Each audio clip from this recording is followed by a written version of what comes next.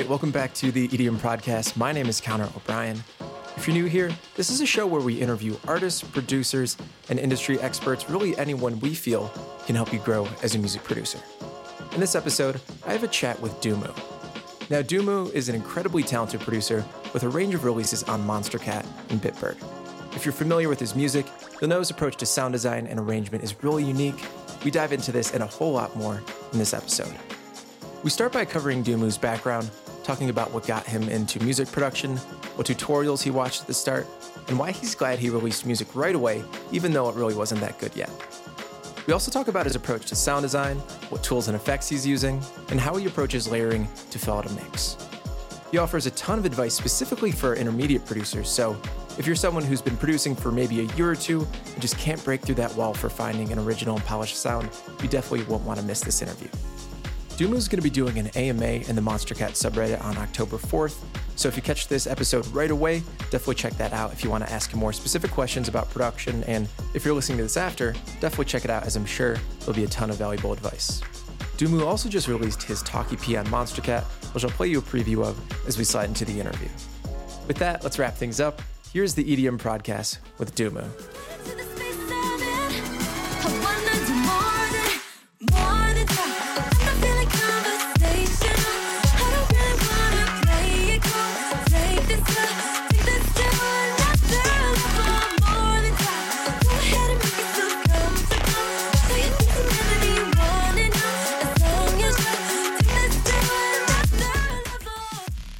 All right, welcome back to the EDM Podcast. Today, I'm joined by Charlie, who goes under the name Duumu. Charlie, how you doing today, man? Doing good. How are you?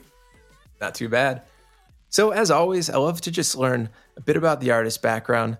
Talk to me about how you got into music, and then more specifically, music production. Yeah, so I've always liked music. My dad always played really good, well, in my opinion, really good music around the house when I was a kid. He would play like Linkin Park and Pearl Jam and stuff like that. And my mom also had pretty good taste. Like you'd come down on a Sunday morning, she'd be making music. She'd be making breakfast to Norah Jones or whatever. So there was always like something going on in the house with music. I actually got started in like digital making things way before I started making music. I was making like editing video since I was 9. So 11 years now. So Jesus. Yeah. What got you into that? I think I was watching a lot of like Freddie W and Corridor Digital on YouTube back then. I don't know if you know those channels, but they're like iconic channels. So I was watching a lot of that and I was like, man, I want to try stuff like that. So I did. I tried doing video editing. I still do to this day edit video. Not nearly as often as I used to, but yeah. And then, so in terms of music, I found Monstercat around the time they released this song by Arian called Cold Blood and Ice Cream Cones, which is one of the OG songs, to the point where it's like it's an electro song, but they're still using only purple on it. So yeah. I found that, and that really got me into electronic music. So for about half a year after that, I was listening to a lot of Monstercat releases, and maybe even a year after that. Oh, okay, voice crack. maybe even a year after that, I was listening to a lot of EDM and Monstercat specifically, also Deadmau5. Okay. Anyway, after about a year, I was in like a holiday place that we go to with my family quite often. And I was really bored because there wasn't much to do. Like everybody that was there with us were young people with younger kids. So my little brothers would get to play with them, and I was kind of just bored all the time. So my mom let me borrow her laptop, and I watched, and I was committed. I was watching an hour-long how to make music in GarageBand tutorial, and then I just went and made a song. And that was the beginning of it. And now here we are. Was it 7 years later? Yeah. Now here we are 7 years later. So it was just a little bit of boredom and a spark of inspiration that got you going at the start. Specifically in terms of like a song that I will always quote as being the one that like pushed me over the edge into going, I need to try this, is Exogenesis by Rogue. Oh, which is gosh, also a classic. Also throwing it back here. That song, I heard it and I was listening to it and I was like, man, this is so cool. I want to make electronic music. Yeah. So I looked up tutorial, and there we are. It's cool that you can tie it back to a singular experience. Like I had a similar thing where I kind of got into electronic music at the same age, and I was driving home and I was listening to Tiesto's Club Life Radio on Sirius XM. I'm not going to name the track that made me think, hey, I should try making this. I'm quite embarrassed of it, but hey, got me to where I am now. But Yeah, it is funny to be able to like tie it back to something singular. yeah. I mean, there's obviously like more to it than that one thing, but that one thing is like the what do they say? The thing that tipped it. You know what I mean? Like the tipping point. Yeah, the tipping point. The drop that. No, that's a thing in French. Never mind. You get what I mean. So you watched that hour-long GarageBand tutorial. What were kind of those next steps for you wanting to learn more about how to produce electronic music? The GarageBand. Okay, so actually, before the GarageBand tutorial, like about 2 years before, I had already messed with GarageBand, just making like a couple songs with loops, like the Apple loops. So I already knew that I was a little bit interested in music, and obviously with the fact that my parents always played music in the house and in the car and everything.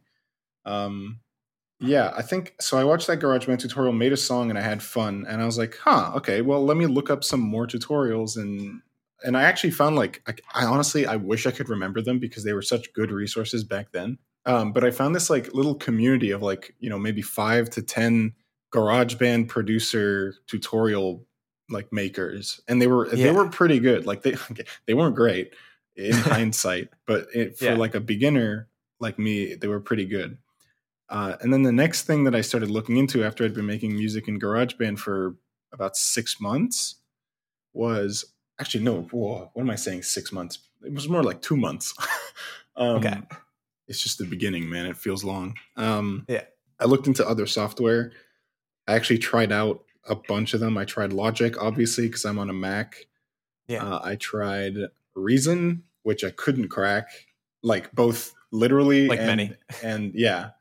Both in the sense that I couldn't find a crack for it, and in the sense that I couldn't figure out how to use it. And then I found this guy, and I don't think his tutorials are up anymore, but his name was Ear Trash, and he made a really, really good Ableton Basics tutorial. And so I picked up Ableton through Ear Trash's tutorial. And back then I was using Impulse to make my drums rather than drum rack, and now I actually use MIDI. Now I use audio, stuff like that. But like it was a really good like starting point because he teaches you the basics of the layout, and he teaches you the basics of what each instrument, what each effect does in a way that's really simple and not super long. So when I found that tutorial, I was like, okay, well, let's buy Ableton Intro because it's only 100 euro. And even though I was 14 at the time, I had managed to save up that amount of money. So I was like, Mom, can you use your credit card and I'll give you these bills? You know how it goes. And yeah. And then for Christmas that year, my parents were super kind and got me Ableton Live 8 Suite at the time. And it came with a free upgrade to Live 9 Suite when that would release later in the following year. And yeah. So when you were picking up Ableton at this time and getting more into production, was it just a hobby for you, or did you have kind of bigger aspirations for what you wanted to do? Okay, so the really weird thing is I've been producing for 7 years. I think until about 5 years in, I didn't think I would be making money anytime soon. Okay. At that point, it was very much a hobby, even though I knew at that point, I'd been making music for almost a year. And I was like, man, I know for a fact that I really want to do this for a while, at least, because I'm having a lot of fun with it.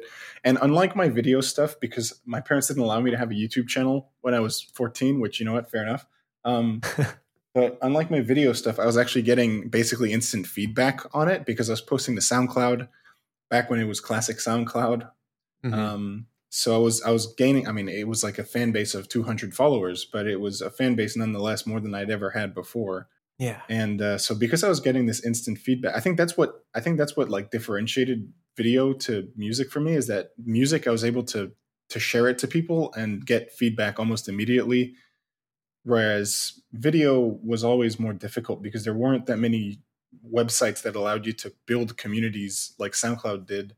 YouTube wasn't really built like that, or if it was, it wasn't very good at doing it. Yeah.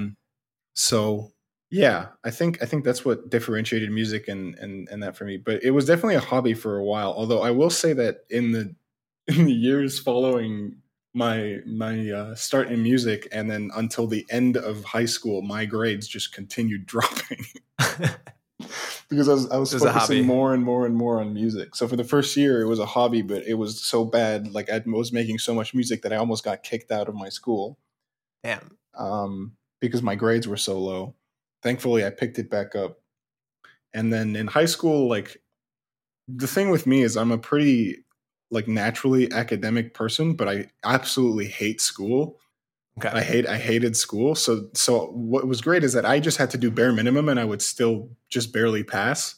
So Yeah. that's what I did for the entirety of high school post eighth grade, essentially. School post eighth grade was doing bare minimum to just pass. And I did. And now I live in Singapore. So who's the loser now? A math teacher from seventh grade. Where are you originally from? I'm French. French. Okay. How did you end up in Singapore? Oh man. All right. I'm French, half Japanese, and there's a lot of other like mixed blood in there. None of it is Singaporean, if you thought that was where that was going. But I was also born in the UK because my parents lived there before they moved back to France when I was born. And then I spent most of my life in France. Then I moved to the UK for 2 years, the last 2 years, to do 2 years of university. I dropped out of that school because I wanted to move here to Singapore. And the reason I came out here is because my managers are out here. They're the same. They're the same people who manage Mern. So my managers are out here, and they obviously being out here and having been out here for most of their careers, most of the contacts that they have are in Asia, and as a result, it's easier to push me as an Asia-based artist rather than, hey, here's our artist. Hey, New Music Malaysia, please push this. Please put this song in Yeah. your playlist. He lives in the UK, but don't worry about it. Yeah.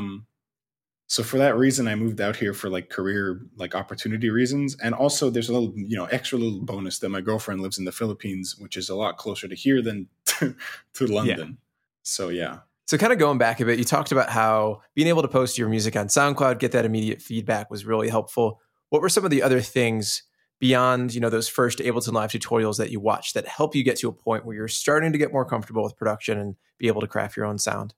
I came up in an era where Splice didn't exist. So if I wanted to make sounds, it was either massive preset packs, which were super looked down upon, or it was learned to sound design. So I learned to sound design, and I still think it's one of the most valuable skills. I think Splice and like Serum preset packs are amazing because they give the resources to younger producers to make higher quality content. But I think the issue with them is that nowadays a lot of younger producers don't know what the hell like anything in Serum does. I was talking to one of my little brother's friends, and he started making music, and he was like, he looks up to me, and which is crazy, but and he's talking to me. He's like, "What preset packs do you use? Because mine are getting a little repetitive and boring. Yours are always so fresh." And I'm like, "Man, I've not used a preset pack since like after like post 2 years. I haven't used a preset pack." It's a very undervalued part of production, like understanding where your unique sound can come from. Like if you're using all the same tools, presets, plugins, and drum samples as everyone else, like there's no room for you to be creative. Exactly.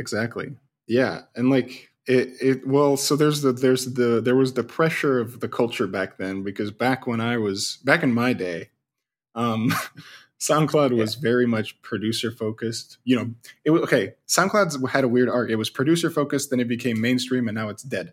It's like back then it was to go to the top anyway. SoundCloud was very producer focused, and so preset packs and stuff like that were pretty looked down upon. People were like, if you're using preset packs, then you're not a real producer. So that kind of forced me to learn sound design, and I learned it through both trial and error, as anything like that works for anything, but also through YouTube tutorials by people like, and I'm about to throw some names at you here. Frisky Nippa. Do you remember Frisky Nippa? No. Okay. He's like an OG legend.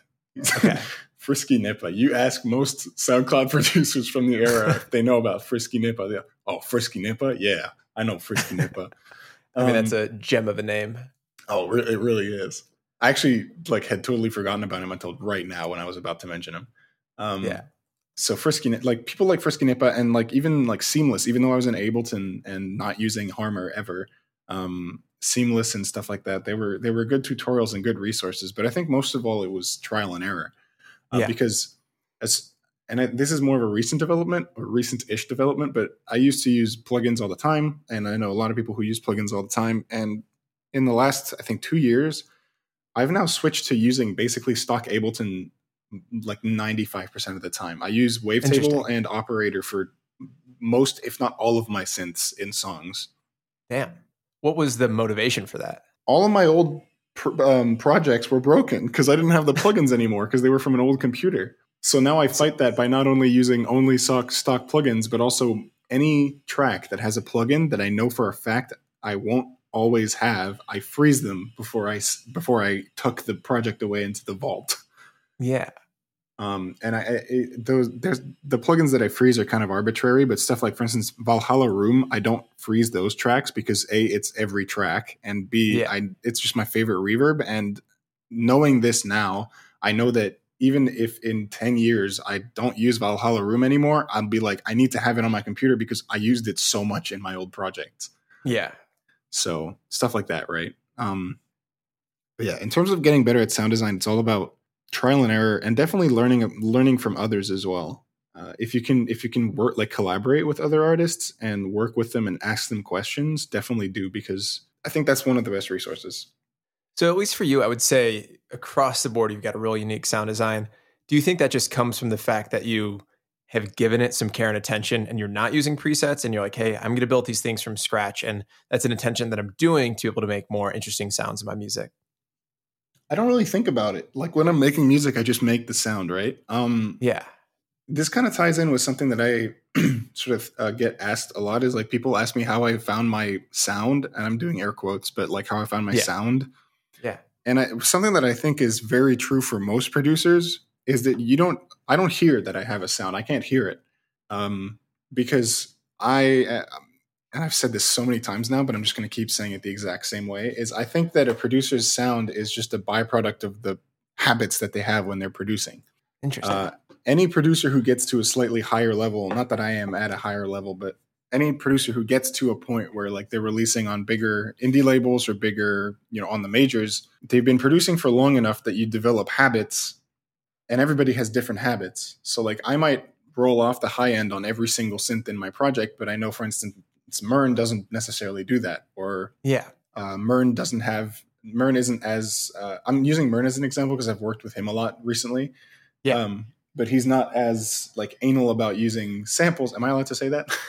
I think in this context, yes. Okay. he's not as anal about using samples as I used to be, and I think it's good because on the other hand, it also pushed me to be less anal about using samples. But yeah. So I definitely think that my sound and my quote unquote interesting sound design across the board, as you so eloquently put it, is just a byproduct of the way that I produce. They're habits that I've built over the years, sound preferences that I have developed again over the years.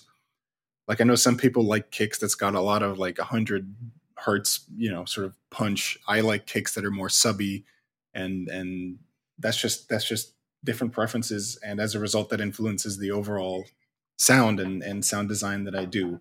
In terms of, like, how I got my sound design where it is, like I said before, trial and error and making a lot of awful sounds. Like, when it comes to heavy music, I still don't know what I'm doing, but happy accidents just keep happening.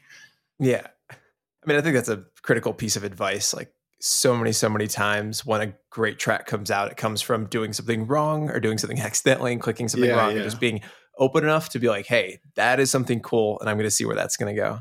Yeah, that's something that I like. It takes a while, I think, when you're a younger producer to realize this. I say younger as in, like, as a producer, not in age, but like when you're a more beginner producer, it takes a while to realize that it's like, oh, maybe this isn't the sound that I was looking for, but it sounds really cool, so I'm going to use it anyway. Yeah. Because nobody knows what the sound in your mind was. So totally. So you talked a bit about being able to learn from other people, at least at this stage in your career.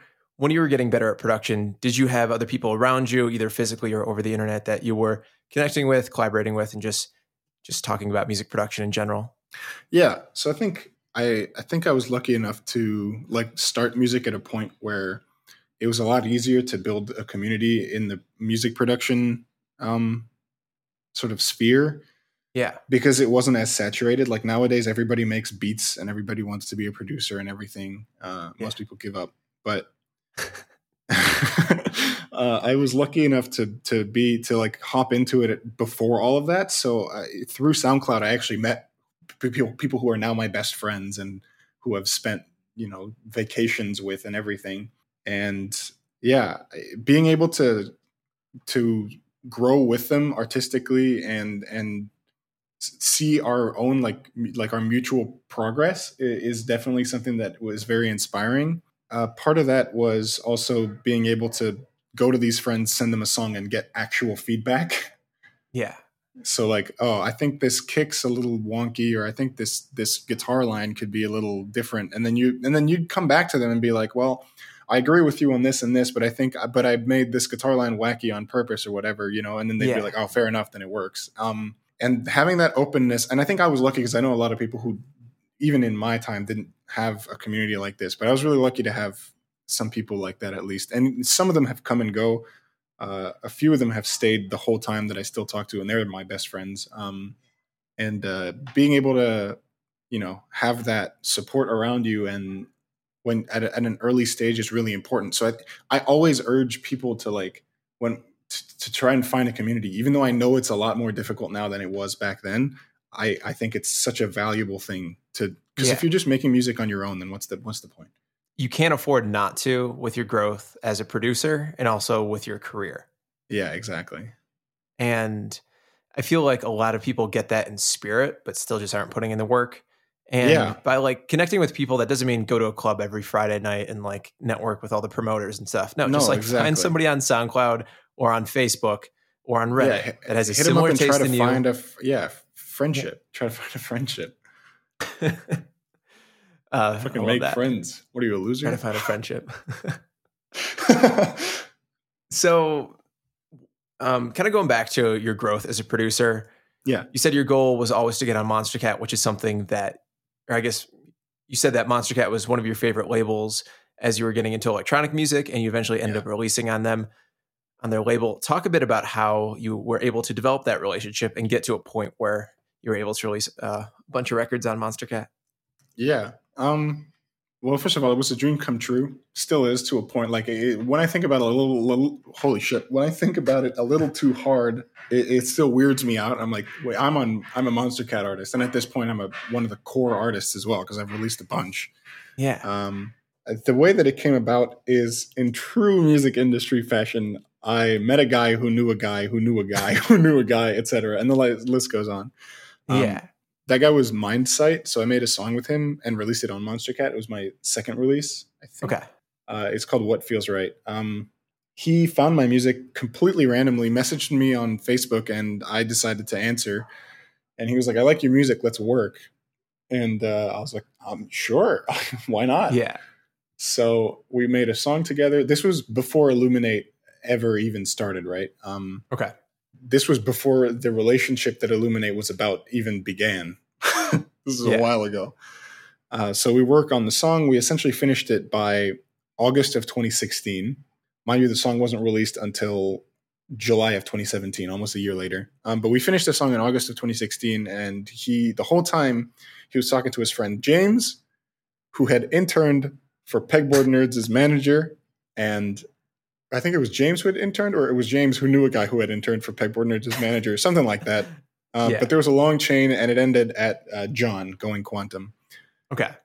And so, or rather, it ended at the general Monster Cat A&R team.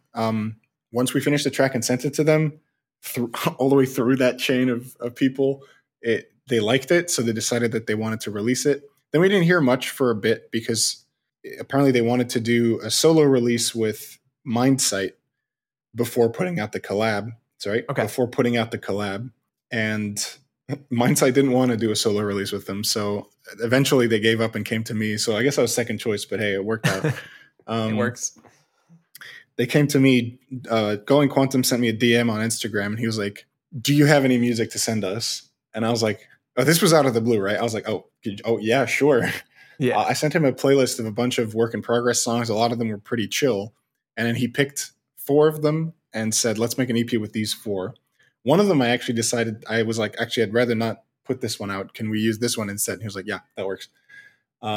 So he actually also sent me a message saying, I was listening to your whip playlist and fell asleep on my couch. So I was like, is that a good thing? He's like, yeah, it's a good thing. Yeah, so we picked those 4 tracks. They became the Illuminate EP. As with most of my music, the narrative behind the EP kind of came in hindsight more than it was like a conscious thing. But yeah, that's how that happened. Knew a guy who knew a guy who knew a guy. How much, I guess, where was your Duumu project at before that point? Just trying to give like the listeners some context for how, how many followers, all that fun stuff that you had before you got to a point where Monster Cat was signing you to an EP. It was doing all right, to be honest. So I released a song a while ago called Bathtub Galaxy, which was the first song of mine that kind of popped off. And it's around then that Mindsight sent me a message. Okay. This was in June of 2016. And Bathtub Galaxy was the first song. I no idea why it popped off. Just a few bigger producers found it and they shared it and reposted it because back then that actually helped. And that song kind of popped off. So by the time Mindsight sent me a message, I had I think 1.7K followers on SoundCloud. So I wasn't huge by any means. Still not. And then by the time that the Illuminate EP was released, so this was, after we'd done all the planning and stuff like that, I was around 4K, I would say. Okay. So that 2016 was a year of quick growth. Yeah. I went from 1.6K in June to 4K essentially around February the next year. So it grew very fast that year. But I was around there. I didn't really know that many people at the time. Like I knew, like I said, the community that I had built, and some of them knew slightly bigger artists. Like I had a friend who was friends with Subtact, and that's how Subtact found that song, and how Subtact and I started talking as well, and stuff like that. Yeah, I wasn't very big, so oh my God. Okay. It's got nothing to do with how popular you are. I mean, it helps to be big if you want them to release your music, but if you're really good and they believe in your project, then it doesn't matter at all. I mean, I think that's an invaluable piece of advice, and I'm sure that's how you even gained the followers that you had in the first place without having a label and presumably just kind of self-releasing it, just having something. Well, I did technically have a label, but they did really nothing. It was Surreal Recordings, which sucks to say because I've known the owner since I started out in music in like 2012. Okay. And they were, he was a good friend of mine, but then the label over the years just started dropping off and he started slacking, and I wish him the best still, but we're not really on speaking terms anymore. By the end of working with them, I was releasing music with them, but he wasn't doing anything. It was literally just all me. I was even distributing my own tracks at that point. Yeah. So I was with a label, but there wasn't much support there. So it was mostly independent. I was going to follow up what I had said about being big and stuff, but I totally forgot what I was going to say. Oh, yeah. No, I was going to say to continue on, you don't have to be big for Monster Cat to sign you or anything. I think it's as evidenced by the fact that not only did they believe in my project that was Illuminate, but they released it despite the fact that it was just completely out of the blue for Monster Cat to release something like that. Yeah. And that since then they've put, a good amount of resources towards, helping me grow my career, and it's worked. So, thankful for that. Yeah. So what kind of has been your focus and trajectory since getting that Illuminate project? It seems like for the most part, you've been releasing on Monster Cat. You had, I think, a Bitbird release here or there. What has been really your focus since having that EP out? I mean, I don't really know. I kind of just make the music that I feel like making and put it out wherever I feel like putting it out. I have to shout out my managers for the Bitbird releases, and a lot of my progress, especially over the past year or almost 2 years, because I had gotten on Monster Cat and released the Illuminate EP and released a couple other songs, but I felt like I was really I'd plateaued in terms of my growth. Okay. And honestly, I managed to get on Monster Cat without having any managers, so I'm pretty happy with myself on that front. But Yeah. by that point, it had been a year since then, or a little under a year since then, and I felt like my growth hadn't really sort of kept going. So I was starting to look for managers. I had a friend of mine who managed me for like 2 months temporarily as like a temporary solution. He was down to do it, and he was very open about me going to my current managers when I got with them. And this was in February of 2018.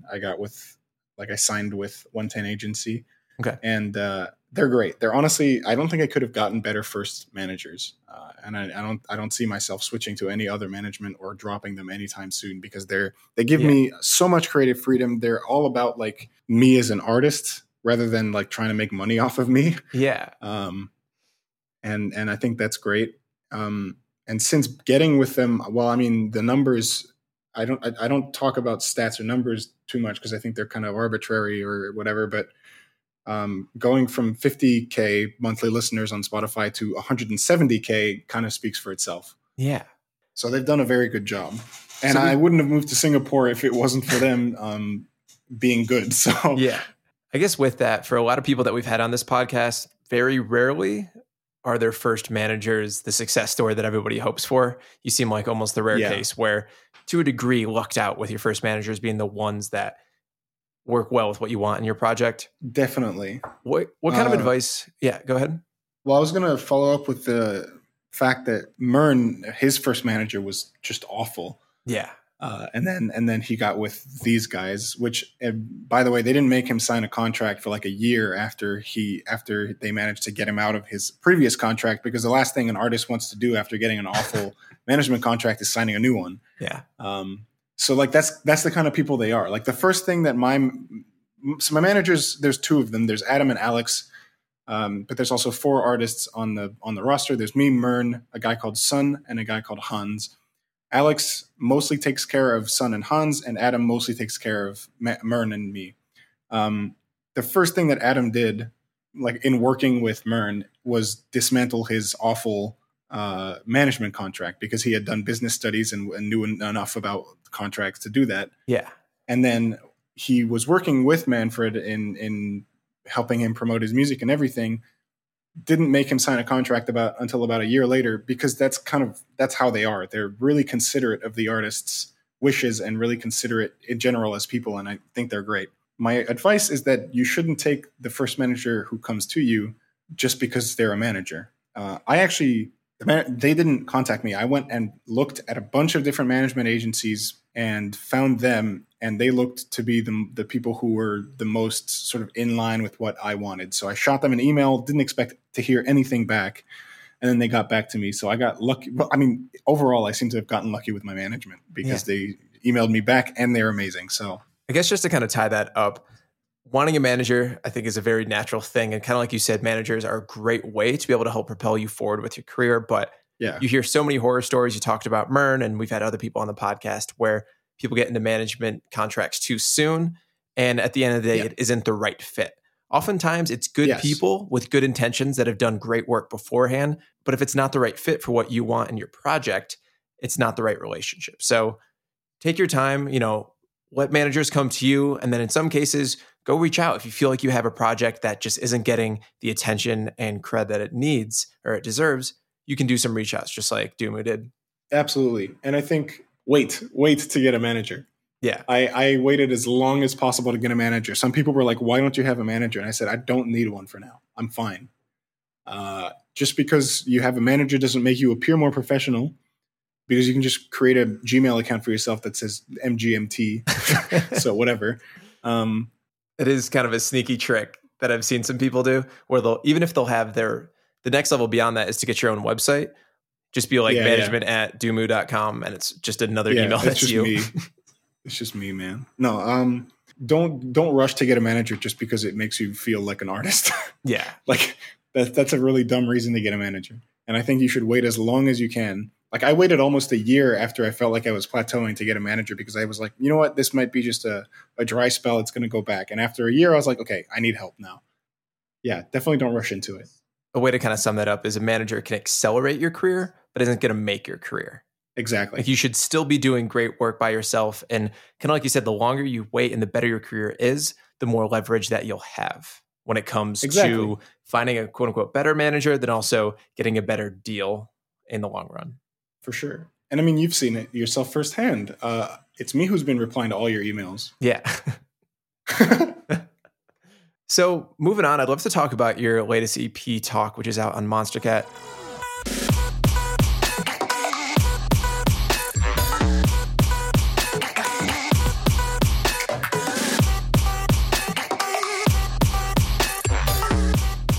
I'd love for you to talk a bit about how this release came about, and then later on, let's dive into some of the production, because there is a lot going on there. Yes, there is. Did you watch the stream? No. I did Apologize. I'll get into talking about Talk in a second. Don't worry about it. Yeah, I did a stream after Call of the Wild last week. Okay. I stayed up until 7 a.m. to do it. Or there was production. It's highlighted on my Twitch, so if you want to link that for production people, you can. I'll put that in the show notes, which I'll link in the description of this. Yeah. Okay, Talk. How did it come about? So I started the EP back in November of 2018, indeed. It was in a little coffee shop that's also like a laundrette. Is that what you call them in the US as well? Like a laundrette? Like a dry cleaners? I'd say more dry cleaners. Not a dry cleaners, but like... laundromat? Okay. Yeah, laundromat. Yeah, so it was a laundromat / coffee shop because we didn't have a dryer in our apartment in the UK. Okay. So we had to, when it came to like doing our sheets, we had to really go to a laundromat to get them dried. So me and my friend were just there waiting for our clothes and sheets to wash, and just on our laptops doing some work for uni. And I got bored of working for uni, and I opened up Ableton and started this track. In hindsight, it's that like this was at a point where I was very frustrated in my life. I was starting to try and plan my move to come out here to Singapore, and a lot of things were falling through. And I was talking to some schools, and none of them were replying and stuff like that. Yeah. So I was very frustrated because as much as I loved the UK, it didn't feel like I should be like, it didn't feel like the place that I should be right now. It felt like I should be here right now. So I was very frustrated, and Blinded in hindsight is very much an expression of that frustration. Yeah. So that's kind of where the EP started at. I kind of left Blinded as a half-finished project, not even half-finished, quarter-finished project on my hard drive for about 5 months before I brought it back from the dead. And that happened when I was making the song Talk with Emiya. Okay. And I had just started this song, and I thought it was sounding really cool. And I was like, this feels like it should be part of a bigger project. And for some reason, I feel like this track that I made 5 months ago called Blinded fits into that. Actually, a fun fact about Blinded, it was originally called Speak. And I think that's where the EP got its name. Talk. Yeah. Blinded was called Speak, but then Talk was called Talk. And I was like, why can't I have Speak and Talk? That's just weird. So I renamed it to Blinded because it worked with the lyrics. But yeah, when I made Talk, I was like, this needs to be a bigger project. I brought Blinded into the equation, and it felt right. And then over the course of the following, this was in March that this happened. And then over the course of between like March and July, I basically made the rest of the EP. The interlude I made basically exactly halfway through the process of making the EP. I made it in like a day. I was like, let's make some ambient. And I was like, okay, well, I guess this is in the EP now. Yeah. Like with most of the tracks. And then the weirdest one I think of all of them is Intentions, the second track on the EP. Yeah. Because that was originally supposed to be an official remix for this pop artist whose team had reached out, and they were like, we want you to do a remix for this song. And I was like, cool, I love this song. I'm going to do the remix. Yeah. And I did it in like 6 hours. I finished the remix in 6 hours. I was having such a blast making it. And then I sent it back to the team, and they were like, we love it. She doesn't. So, and then they were like, we can whitelist it for you on SoundCloud if you want. And I was like, I'm going to release something on SoundCloud in 2019. So I decided to say, no, thanks. Don't worry about it. And then took off the vocal and everything that was in the original and turned it into my own song. Which I'm kind of sad about because I did like backing vocals for the original song. Like I did sort of background vocals for it on top of the ones that existed. And they were easily my best vocal performance to date. So now nobody's going to get to hear them. So that's a shame. Yeah. But yeah, that's in terms of like the EP like process in terms of making it. Yeah. As for releasing it, I think we sent a brief, I guess, or pitch to Monster Cat Okay. around May, I'd say, with sort of what the EP was about and why we thought it was a valid EP or like a valid thing to put resources behind. They really liked the concept and the idea, so they agreed to put a good number of resources behind it, which is why we got that lyric video made, among other things. Yeah.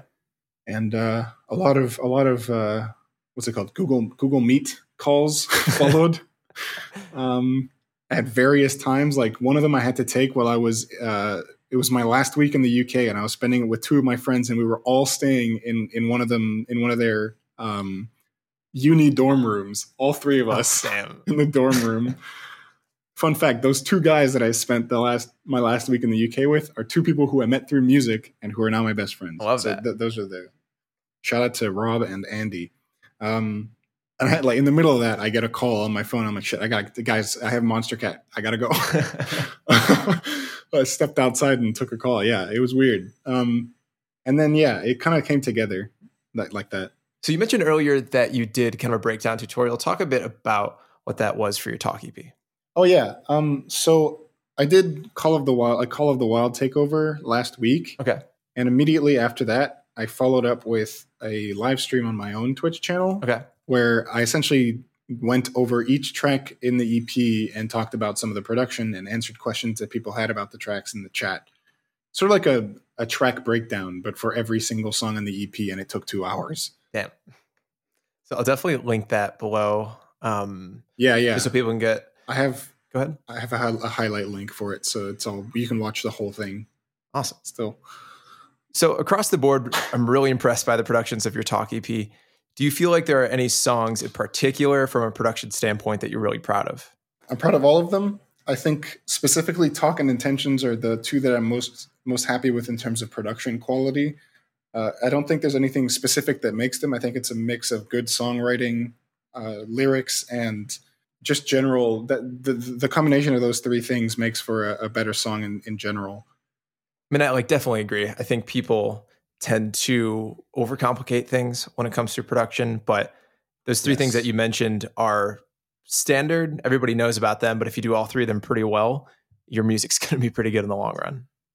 Yeah, I saw this tweet a few weeks back where it was like first 4 years of producing, you're just kind of remaking other people's stuff and learning. Yeah. 4 to 7 years, you're just overproducing to show off. And then 8 years forward, you're just like keeping it simple now. I'm going to keep it simple now. Yeah. It's like you have to learn to overcomplicate before you learn to do less with more. Undercomplicate. Yeah. We have to learn to overcomplicate before you undercomplicate.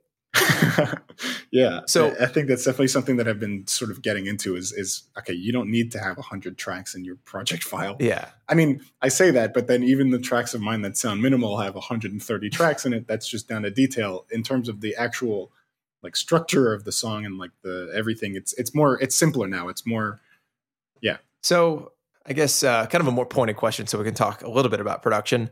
From your talk EP, I really love the outro, or I really love the last track, Feather. I feel like the kind of chorus drop that you have for it has a bunch of dense layers and textures.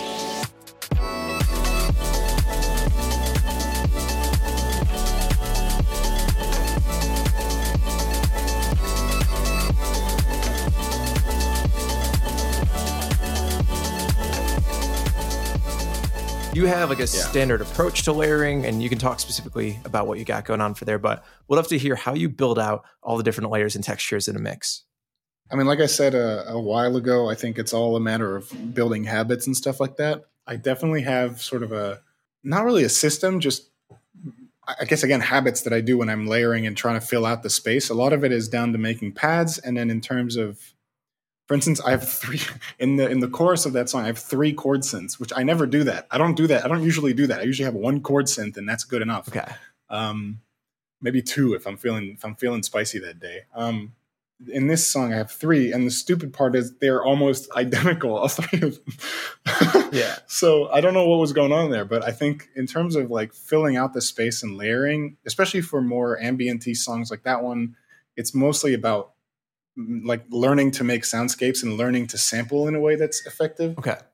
Yeah, in terms of the more ambient stuff or more ambient based music, even if it's house or dubstep or a breakdown, even I think it's about learning to make soundscapes, and there's a lot of ways to do that. Be it using synthesizers and pads, or using like stretched instruments, or just regular instruments with a bunch of reverb and delay. I think it's a good skill to learn soundscapes. And then in terms of like filling out my general sort of bigger music, it's more about using it, like we just said before, less is more. I think it's about using as like the core elements as effectively as you can. So for instance, in Blinded, the drop is literally just a kick, and 808, and some percussion. Yeah. Like at its core, it's that. Then there's a couple extra like spice layers on top, but like other than that, it's just kick, percussion, and bass. Talk is the same. It's drums, bass, and vocal. Yeah. And like a couple extra layers on top. And those layers of details are something that you learn over the years of producing. You learn to sort of do those effectively as well. I don't think there's any way to learn how to do detail better than to just do detail. But yeah, at it, when you listen to them, like really at their core, those songs are all really simple in terms of their production. Same for Intentions. There's a bunch of crazy percussion, but at the same time, not really. They're just 16th notes being played over a drum beat, an 808, and some chords. Yeah. That's it. Once you figure that out, I think that's kind of all you need to know is learn to work around your weaknesses and use the things that use the core elements in your songs as effectively as possible. I feel like a lot of people struggle, even if they get that idea that they don't need 5 different chord stacks, struggle to make those sounds interesting enough for their music to be something interesting that other people want to hear. Are there certain processes that you use to like make a patch or chord sound more interesting than just like a basic default preset, or does that just really come from your sound design workflow? Well, it definitely comes a lot from the sound design workflow. I'm not going to lie. When I'm making music that normally requires super saws, I'm like, all right, how the hell am I going to get around this super saw? Because super saws are amazing. I love them. But at some point they get a little bit old. So you gotta figure out how to make a sound that has the same function as a super saw, but isn't just quite a super saw. $1 million question. I think the most recent example of this I had is like I was making a very typical future bassy track. I really didn't want to use a super saw, so what I did is I had a super saw, but it was kind of filtering down, so it's like like an 80s sort of slow decay filter, and then that was layered with a choir and I believe an organ. Okay. And then I put all of them through a very short room reverb and then just boost the high end a bit and put a little bit of OTT on it. And that was how I made my chord sound. And it sounds different enough to a super saw that it doesn't feel like a super saw, but at the same time, it does the same function in that it's a big chord sound in there. So I think, I feel like I love that because I feel like so many freaking producers rely on super saws because it's instant that their mix is big and full, but it's not interesting if they're just using the same super saw that every future bass or progressive house track has used for the past 7 years. Yeah. Also, super saws are like the worst thing to mix because there is every frequency in there. So yeah, I think finding creative solutions to common problems is what makes music fun, at least for me. Like recently, I was making a more poppy, glitch hoppy, I guess, kind of song, but in a more modern way.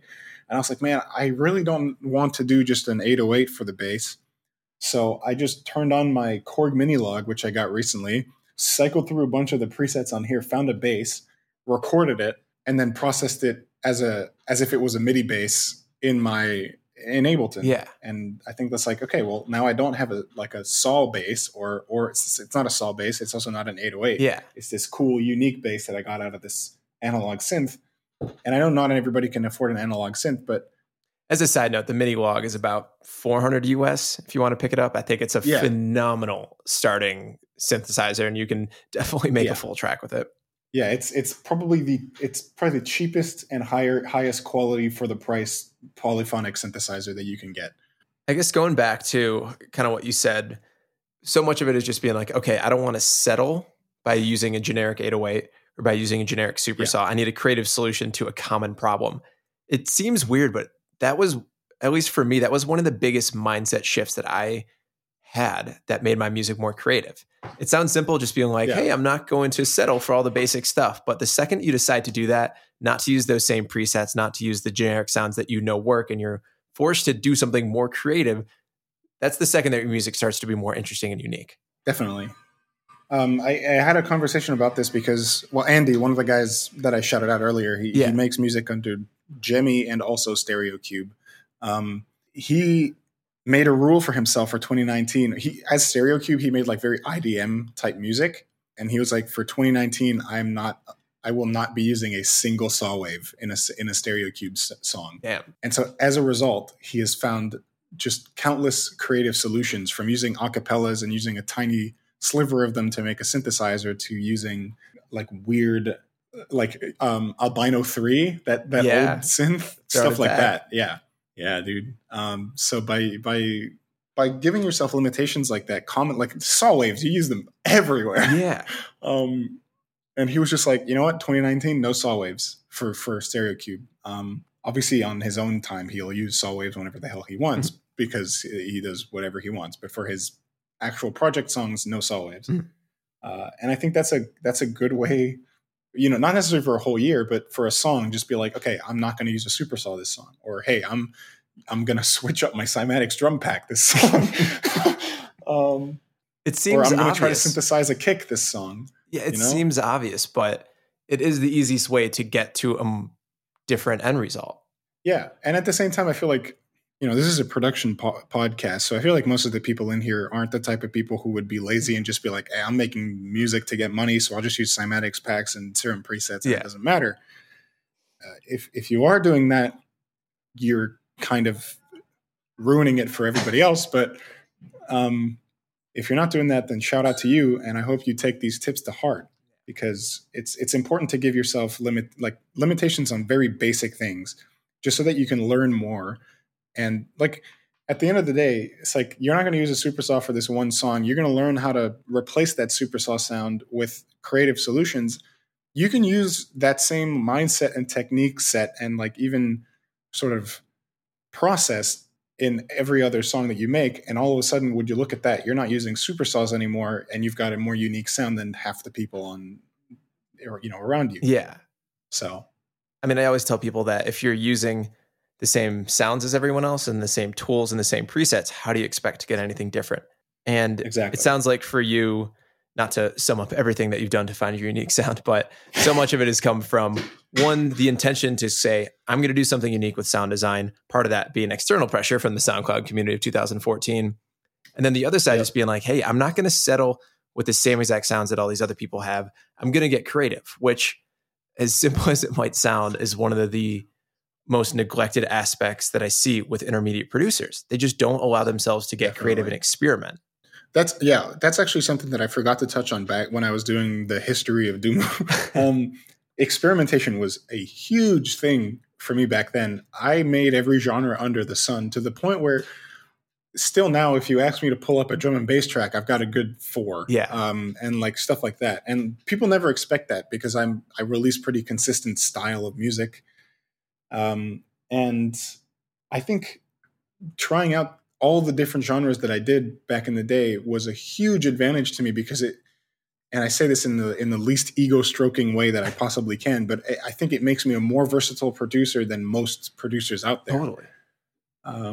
Because I messed with making happy hardcore when I was 15 years old, or I messed with making dubstep and drum and bass, and most EDM genres, like general EDM genres. I mean, if you come to me with like carnival step, I mean, like, what the hell is that? I don't know. I've not made that. But if you like the general dubstep or the general EDM genres, and a lot of non-EDM genres as well, I've at least tried once. And as a result, it makes me a more versatile producer. And that also sets you apart, because you're using, then like subconsciously, you're using techniques from other genres in a genre that doesn't usually use them. And as a result, you get a more, interesting track. 100%. And experimentation is so important. That's another part in making my sound unique, or whatever people say. Is like the other day, like 2 days ago, I just sat down and I was like, I'm going to make an EDM banger. And boy, did I. Do I ever intend on putting it out? I don't know. Maybe. But like that's not never my intention when I open Ableton is to make a song, like, or rarely. Sometimes it is, but rarely is it my intention to make a song. I usually open Ableton and then just mess around. Yeah. I've got so many projects that have never seen the light of day and aren't longer than a minute because they're just skits that I've made for fun. And that's what it's all about. A lot of, I feel like, and I may be wrong, but I feel like a lot of younger, more recent starting producers sort of make music to make songs. And I don't think that's a mindset that works, especially in the beginning. Yeah. Like I just opened up my projects folder and I've got here just this project from like a month ago called Sun Holo Guitar Study, where I literally pulled up a Sun Holo guitar loop and then tried to study each part of it and then remade, my own loop that it was in that same style. And that was just me spending an hour and a half on learning something that I didn't know. Yeah. In Ableton, and I didn't make a song out of it, but I learned something that I didn't know, and now I can use that. So that kind of ties back into what we said just earlier as well. So yeah. I mean, I think I love to hear you talk about that because I'm sure some people view you as this monster cat till I die. Every time you open the DAW, you're creating this monster cat banger, and that's your only focus that you have in life. And obviously, that is not true. Oh, dude. No, I can read you some of these project file names. I've got Subpar Charlie song over here. I got Stuck in the Airport project, and that's a 4-bar house loop. Yeah. There's one just called a Dib Ripoff. That's another thing.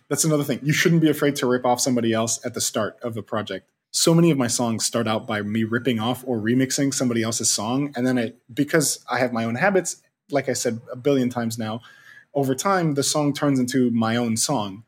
But at the beginning of the concept, I was like, hey, I like this sort of style that this person went for, so I'm going to try remaking it. And over time, it evolves into its own thing. I feel like you've touched on a lot. No, I love that. I feel like you've touched on a lot of really good points for both beginners and intermediates. Do you feel like there's anything that you've left out that helps you kind of go from that intermediate stage where you were still getting better with production to a point where you were releasing on SoundCloud, people were starting to follow you, and you got some traction going with your career? Just to give you some context, the reason I ask this is we have a lot of producers that go to our website, listen to our podcast, that have been producing for maybe 3 or 4 years. They're still really excited about production, but they just haven't broken through to a point where they have a release-ready sound yet. So what types of things would you offer in terms of advice for those people? And what types of things do you feel like helped you in your growth as a producer to get to that point where you were starting to get some support? This is kind of maybe going to go against something you may have said before in another podcast or whatever. I just started putting out music immediately, and that helped me a lot because I was getting feedback from people who weren't necessarily my friends or people that I knew telling me that I'm shit. And that helped. When I was 13, it hurt, but now in hindsight, it helped a lot. Literally, I think the first song I ever made, like that 1 hour long GarageBand tutorial song, that I put that out on SoundCloud. Damn. I understand if you're a slightly more established producer trying to relaunch a new project that you might want to cultivate a sound for maybe a year before you start putting out music. But I think as a beginner, you should just do it. Maybe don't do it on a project like on an alias that you want to be known as. Maybe just do it as like a side thing. And you're like, okay, this is where I'm going to grow. And then once I'm at a point where I feel confident enough to put music out, like, professionally, at a more professional standard, then I'm going to use this alias. Yeah. That's also not something that I did, but in hindsight, it's something that I wish I did, where I had like just a thing called XYZ or whatever, where I just made and posted all my earlier stuff and then switched to Duumu when I was like, okay, I'm good at music now. Yeah. Which I'm still not good at music in my eyes, but that's kind of the struggle with the artist, isn't it? Yeah. Perpetual. And I think that's kind of what helped me push over the limit is just putting out music from the start, because then I was able to see the comments go from "you're god awful, quit music" to "this is really cool" to "yo, Duumu's putting out a new song and I can't wait to hear it." And I'm like, okay, well, I guess I'm doing a good job. And that gave me the confidence to keep making music at a level that I was, at a level that kept increasing. Yeah. And still to this day, I feel like my level keeps increasing. And you get to a point where your production standard necessarily doesn't go up. Then it starts becoming your mixing and mastering skills. Yeah. I think I've got just over the last couple of songs, I've leveled up in terms of mixing. Yeah. But yeah, I think it's important to at least share. Not necessarily, you don't have to put it out on SoundCloud for the world to see, but definitely share your music with people you don't necessarily know, I think is a good idea. 100%. Online, on forums, on Reddit, whatever. I think you mentioned that what you're about to say might go against things we've had in previous podcasts. Personally, I say don't necessarily release music right away, but to kind of touch on what you said, don't take yourself in that project too seriously. Like be happy and be open to sharing with people so that you can get that feedback so that you can grow faster as a producer. Sure. But what I say is like, don't spend 10 hours a week marketing that project and like spamming your Facebook. No, just definitely not. Be out there, be gaining some of those early connections and fans. And then kind of like you said, the best case is you switch over and let's start a new project fresh once you've developed that sound and a little bit of a following. And we've seen like really good projects come from nowhere. And those are because those producers likely had a project beforehand and then switched. Like Reaper kind of came out of nowhere. Yeah. And there's no doubt that he was producing for a good, 5 to 7 years before he started Reaper, and then was like, okay, I'm at a point where I can release music as this project that I really want to put my heart and soul into. And he did, and it's working out for him, which is amazing. Yeah. Me, on the other hand, I had a more progressive thing where at the start of Duumu, I was still bad, and now most of my old songs are gone. So, yeah. There's 2 ways to go about it, but I don't think I did it the right way. I think a more recent example of somebody that relaunched was 1788L, who's just killing the mid-tempo bass scene. I forgot what his previous project was, but he had like another project for like a decade before that project came out. I wouldn't be surprised. Yeah. And like he came out so quick with it. And it makes sense that, 10 years of a project that he was already releasing on to be able to build up to that point totally makes sense. So exactly. Something really important to think about. So you touched on some earlier that I feel like our fans will be remiss if I don't get back into that. You've been getting and leveling up your mixing recently. Do you feel like there's been anything in particular that has helped you get to that point? Just my ears. Yeah. I think it just happens over time because in the eyes of my friends, at least, and I guess kind of myself, I've always been quite good at mixing. The thing is that now when I listen to songs from 2 years ago where I was like, this mix is super clean, I'm like, well, this mix sucks. This sucks. What the hell this is the worst. So I think it's just a case of like, the more you make music, the more you kind of start to hear the imperfections and you start to be able to pinpoint what makes a mix good and bad. And it helps that I've done 2 years of audio engineering in the UK, even though like I didn't learn things there that I didn't already know. It was good to get like reinforcement on those things. And I definitely think that played a part in me getting cleaner mixes, but you shouldn't spend, $9,000 a year on an audio production school. If you just want to get better at mixing, there are other ways to do that. That's pretty cheap, at least compared to what that would cost you in the US too. Yeah. In the US. Yeah. It's like, what is it? $30,000 a semester? Yeah. Uni's insane in the US compared to most other countries. Yeah, it is.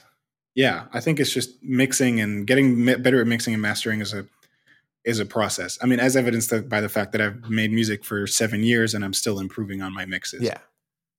I don't think it's something you ever get good at. Yeah, totally. Like as soon as you think you're good at it, like two weeks later, you're like, wait, actually, this was terrible. So just to wrap things up, what's going to be coming up for you in the next year to 6 months?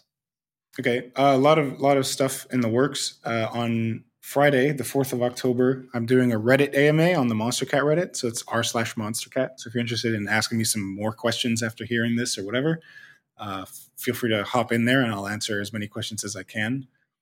We've also got some good content stream plans for Duumu. I'm gonna bring back this old series that I had called Speed Beats, but in a slightly different format. That's going to be coming very soon, and I'm going to start doing more video content as well in general. And obviously, music is in the works, so I haven't quit that either yet. Sorry. Awesome. All right, with that, we'll wrap things up. I'll leave a link in the description to stream Duumu's new Talk EP, along with everything else that we've talked about so far in this episode. Charlie, it's been great chatting with you, and appreciate you being on the show. Thank you. It's been nice to talk to you as well.